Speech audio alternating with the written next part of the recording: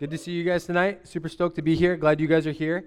First and foremost, if you do not have a Bible, please raise your hand. We'd love to get you one. If you do not own a Bible, feel free to keep it. It's our gift to you guys. But feel free to snag a Bible. If you have your Bible, we're going to be in Luke chapter 11. We're still going through Luke 11. We're going to do verses 29 to 36 tonight. So Luke 11, 29 to 36. Again, thanks for being here, guys. I know that I say it every time, and I will most likely say it every time after this. Wednesdays are such a blessing. They're so good in the middle of the week. Carve out the time, stop the busyness, and dig into the Word with fellow believers. Amen. So we're super stoked you guys are here. When you're there, say amen. Sweet. Before we jump in, we're going to pray, and then we'll dive into the Word.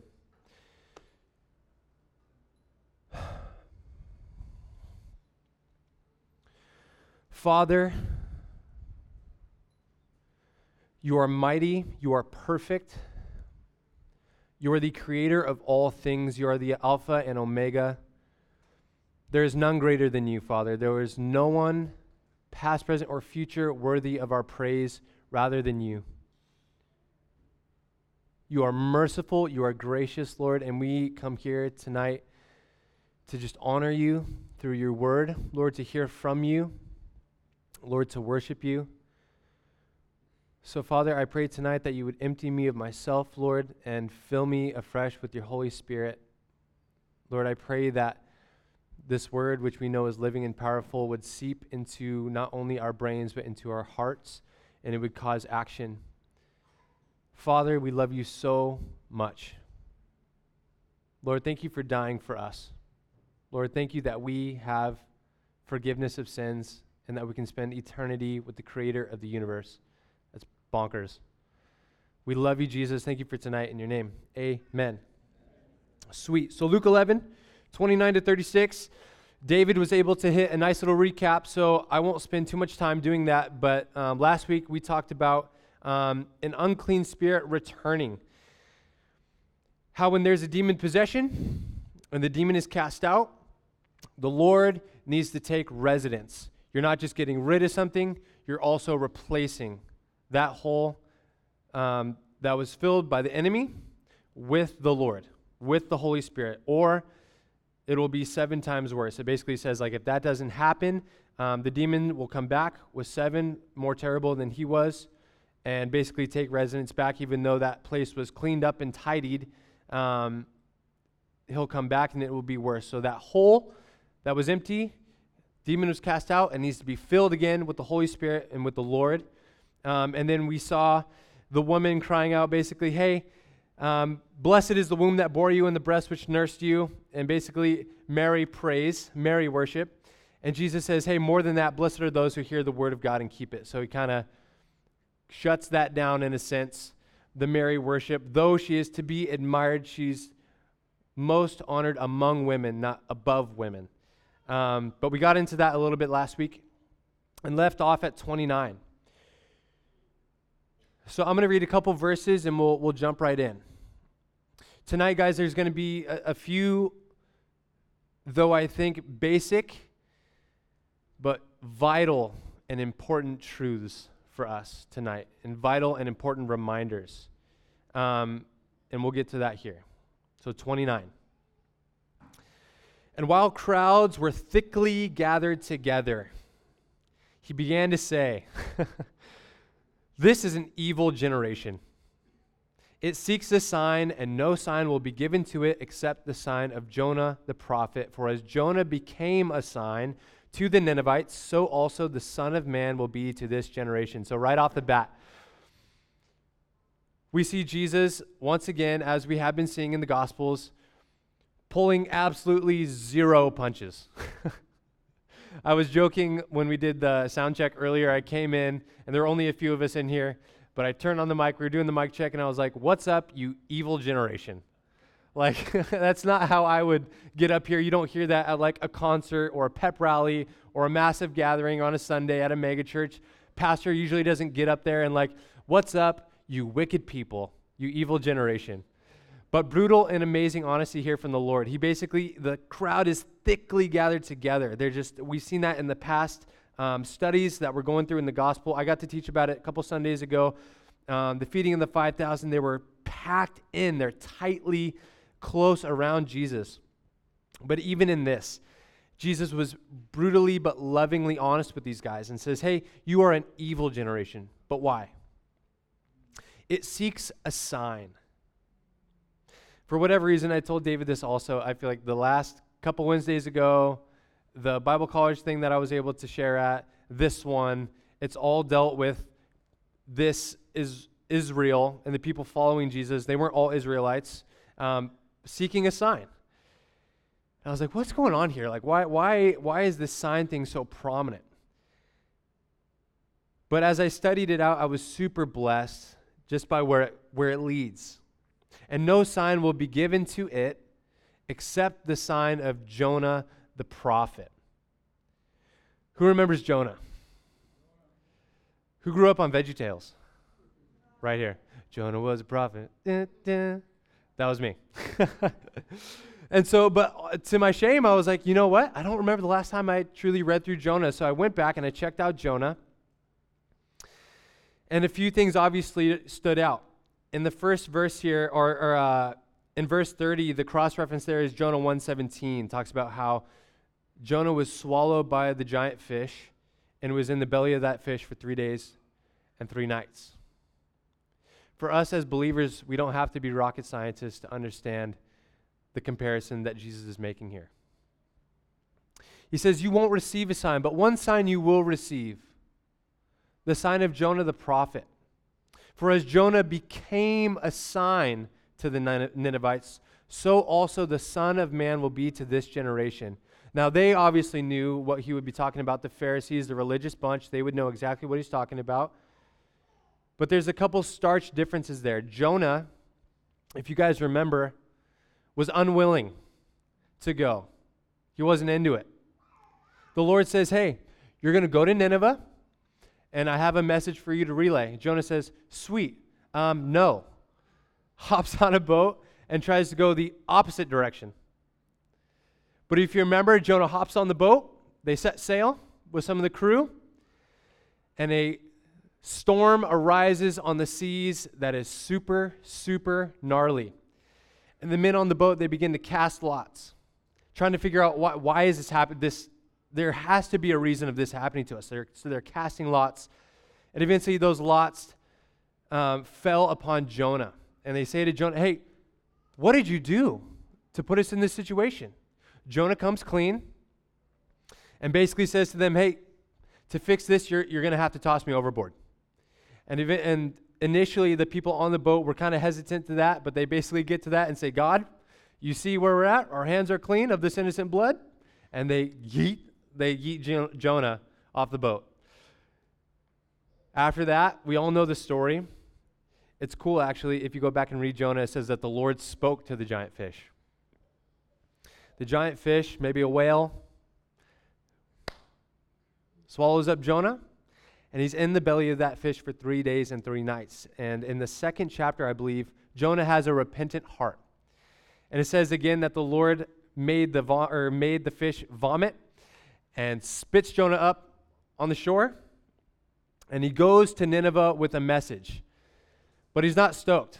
It's not a loving, gentle, here you go. He basically says, 40 days to repent or you're smoked. And then bails. 40 days, repent, or you're smoked. And hikes up the hill, sets up shop to watch what the Lord's going to do with these people. I'm not going to get ahead of myself. So the Lord says, hey, this is the sign you're going to receive. And again, I was kind of confused and wondering about why am I getting this sign thing so much, so often? And I don't think that's necessarily something that I'm looking for in my life, for the Lord to do something miraculous to save me from a situation or save my finances or whatever it is. But when I dug into those verses, as Jonah became a sign to the Ninevites, so the Son of Man will be to this generation, I got to thinking, oh my goodness, These guys, they want a sign. And a couple Sundays ago, I got to talk about the Sermon on the Mount, where Jesus claims to be the bread of life. And Jesus makes an awesome, awesome statement here. Hey, you want a sign? It's me. He'll be, and I believe I forget the text, but it basically says that he'll be in the center of the earth. Like Jonah was in the belly of the whale 3 days and 3 nights, so our Lord was in the center of the earth for 3 days and 3 nights. Jonah was spat up on the shore and gave a bitter, hateful, impatient message of repent or you're smoked. But when the Lord rose from the grave, it's still a message of repentance, but it's as him holding the keys to life and death. It's an open invitation. The veil was torn from top to bottom.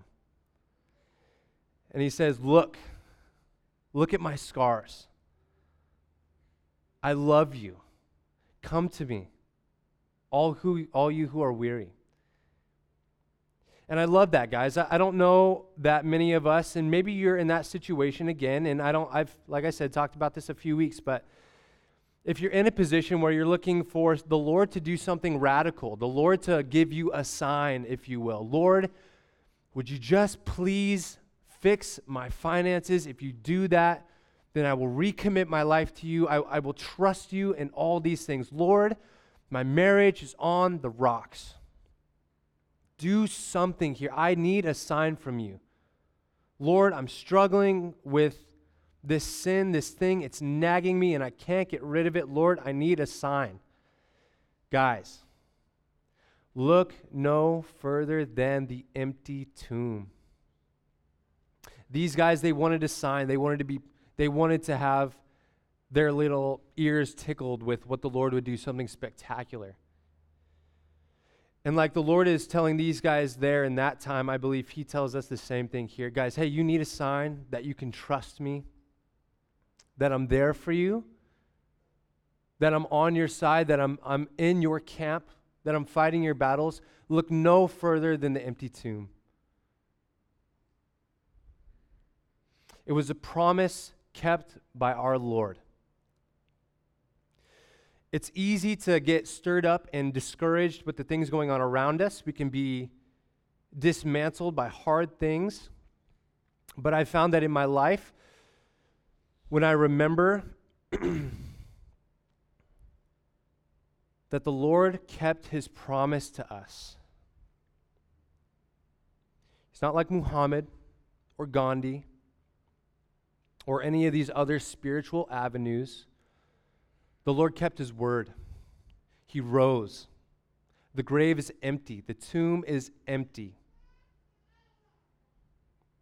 It's a beautiful thing for us to understand that, Lord, if you love me that much to go to the cross and die and be buried and raised again for me, I know I can trust you when you say that you'll provide my needs. Lord, because you did this, because the tomb is empty, I can trust that, Lord, when you say that if I confess my sins, that you are faithful and just to forgive me. Amen? It's an awesome, awesome thing. And again, maybe it's not the same connotation as it was for these Pharisees, for this group. They wanted to have this sign so that they would believe, as if signs do anything. Signs do not produce faith. Faith comes by hearing the word of God. Amen? Even if we were given a sign, it's not a sure line to fruit. How many times has the Lord done something cool for you and given you a token, given you a sign? Hey, I am going to provide for you. I am going to help you here. And then the next time we're there, we freak out. We throw our hands up. We have the beautiful, beautiful reminder and sign that Jesus is for us when we remember that the tomb is empty, guys. Amen? We can trust him. We can put our faith and our hope in him. Amen? Excuse me. A little water here. That's good stuff.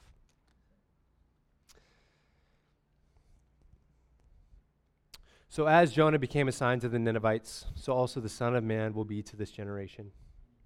The queen of the south, verse 31, will rise up in the judgment with the men of this generation and condemn them.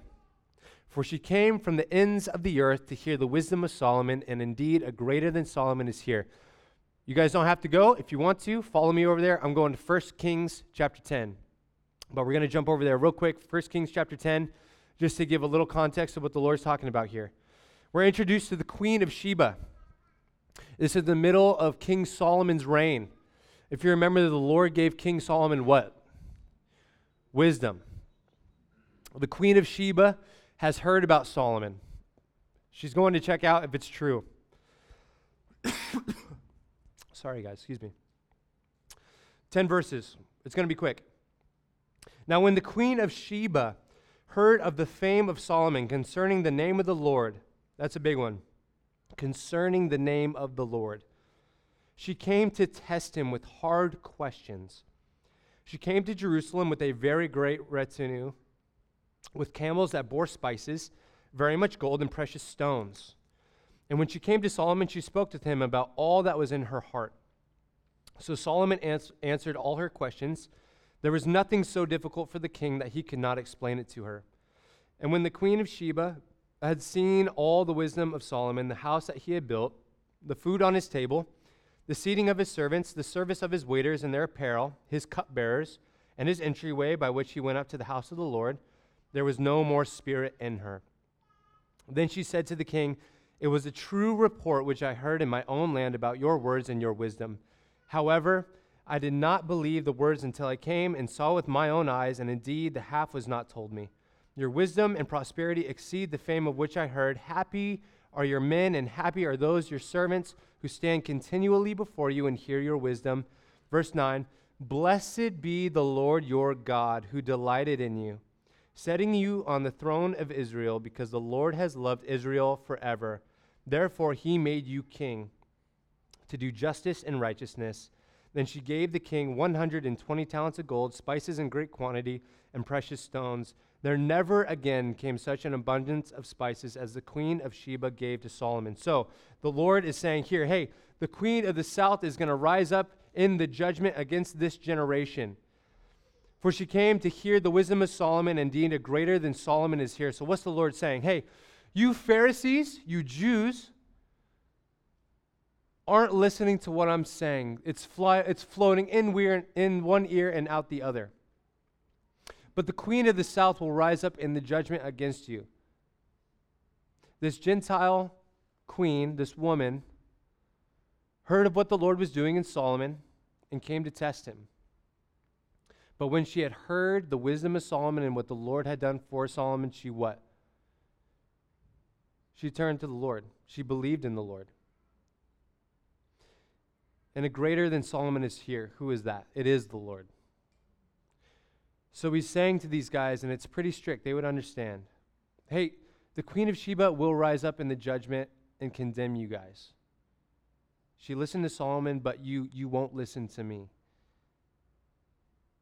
Again, they wanted their ears tickled with a sign. They wanted to poke and prod at what Jesus was saying, yet they didn't want to sit and listen to Jesus. It's a dangerous thing, I think, guys, when in this day and age, we can talk about Jesus. We can talk about, we can poke, we can prod, we can try to get through all the weird doctrines and theologies, yet we don't come to hear Jesus. That's what these guys were guilty of. I want to see a sign. I'm coming to church this Wednesday. I'm coming to church this Sunday because I better see something that will turn me to the faith. Yet you're missing it. You're not there to hear from Jesus. 32. Similarly, the men of Nineveh will rise up in the judgment with this generation and condemn it. For they repented at the preaching of Jonah, and indeed a greater than Jonah is here. In the same vein, guys, remember, Jonah wasn't stoked to be there. 40 days or you're toast. 40 days or you're clipped. And if somebody came up here and said that to us, we'd probably be like, what in the world? Oh, hey, Mr. Biel.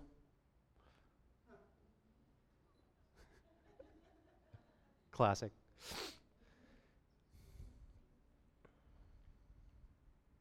But those guys, the Lord is telling them, again, a Gentile crew. He's basically saying, hey, these guys responded to Jonah and they repented, but a greater than Jonah is here.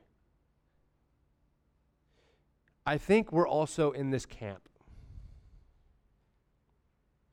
You guys are in an awesome position. We have the full counsel of the Lord. But you guys have responded in faith to the word of God. Amen? These guys are in a position where they've pushed and pushed and pushed away. They weren't hearing from the Lord. They wanted to hear what they could get from the Lord. And the Lord's basically telling them, hey, these guys, who they're not Pharisees, they're not Jews, they're not educated, they're going to condemn you. They are going to judge you because they repented. When they heard of what God would do for them, and Jonah, it also says that they feared the Lord, and they believed the Lord. But a greater than Jonah, a greater than Solomon is here. Guys, the same thing is for us. A greater than Jonah is here, and a greater than Solomon is here. If the Lord is calling you to repent from something, may I urge you, repent. That's it, at least for that section. Guys, one, we have the greatest sign ever in the history of the world. There's an empty tomb, and we can trust what the Lord is telling us. We can lean on him. Two, respond in faith. If the Lord's calling you to repent or if the Lord's calling you to do something, respond in faith. Those two groups, the Queen of the South and the Ninevites, we're told are going to rise up and judge these guys because of their faith. They listened without seeing, and they responded. We ought to do the same thing. 33, no one, when he has lit a lamp, puts it in a secret place or under a basket, but on a lampstand, that those who come in may see the light. The lamp of the body is the eye. Therefore, when your eye is good, your whole body also is full of light. But when your eye is bad, your body also is full of darkness. Therefore, take heed that the light which is in you is not darkness. If then your whole body is full of light, having no part dark, the whole body will be full of light as when the bright shining of a lamp gives you light. We're told here that the lamp of the body is the eye. That what goes in the eye affects the rest of the body. We live in one of the craziest generations and times in human history. At the touch of a button, we can have anything in front of our eyes. We can have any opinion.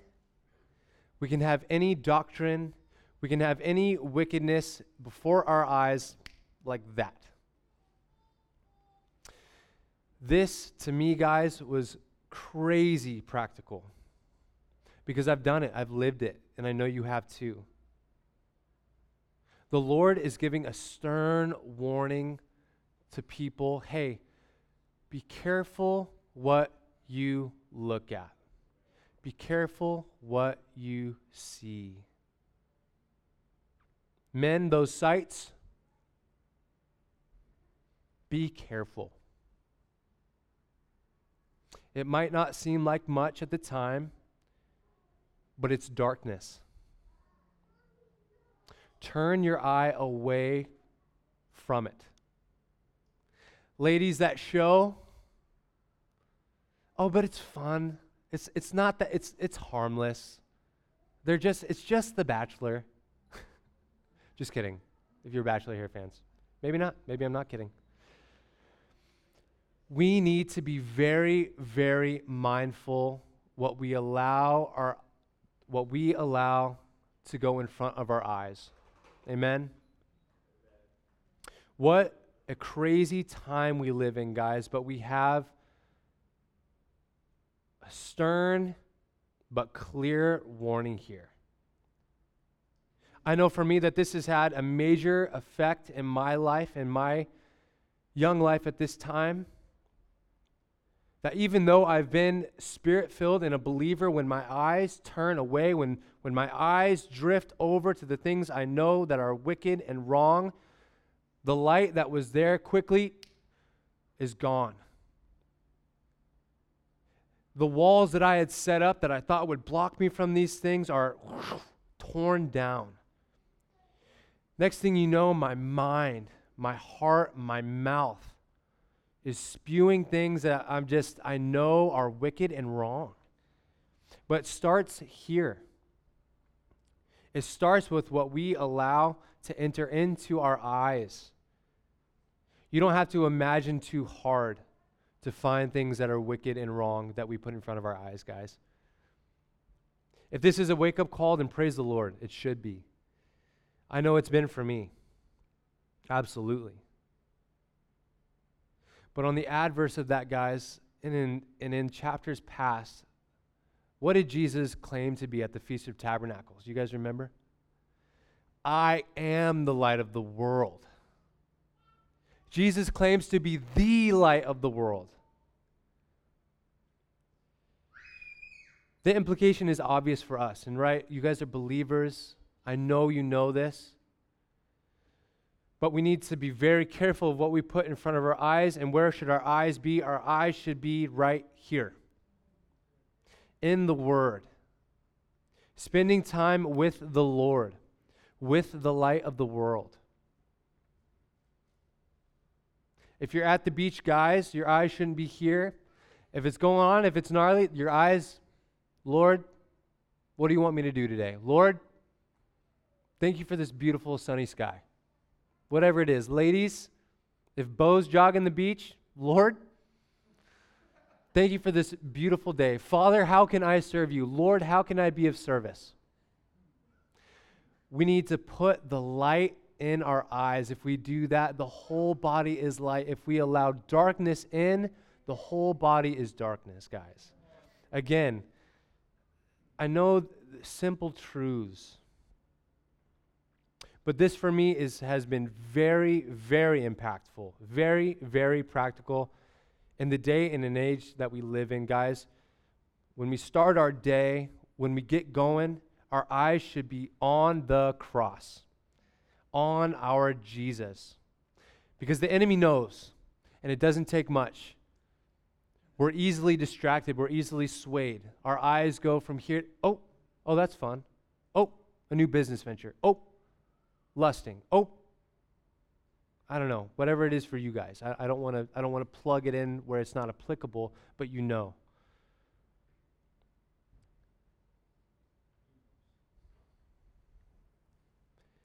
If I could encourage you again, guys, and I know I'm repeating myself, fill your lamp, your eyes with righteousness, with the light. Amen. Man, it's a dangerous and slippery road. We try to manage it. It's not that bad. If the Lord's whispered to you, hey, you know I don't like that show. Hey, you know I don't like you here. You know that I don't like you looking at this. It may not be a problem for somebody else, but if the Lord's revealed it to your heart through His Spirit, hey, we need to be responding to that. Amen? Man, He wants to have the light of Him shine and shine brightly. Amen? We all know the people who are Spirit-filled and full of light, they're not hard to miss. Man, I love those individuals. It doesn't take long. Man, light is shining and it shines so brightly. Adversely, if you're a Christian and your eyes are taking in darkness, are taking in wickedness, it doesn't take long for another Spirit-filled believer to point that out and say, hey, what's up? You're not yourself. What's going on? They are not fooled and the Lord is not fooled. Man, if I could encourage you lastly as we close, would we keep our eyes on the cross, on the empty tomb, on the promises of the Lord, on our Savior, and away from the darkness of the world, away from wickedness, guys? It's not impossible. The enemy will tell you that it is, or it feels impossible. Lord, I just can't help it. Yes, you can. But it's not you. It's the Lord through his Spirit working in you. We can't do this on our own. I know that I can't. I've seen the harm and the hurt that it does, and in my flesh, I'm like, okay, I'm going to do better. I'm going to get this straightened out. I know it's not right, so I'm going to man up, and I'm right there back on my face. But when I say, Lord,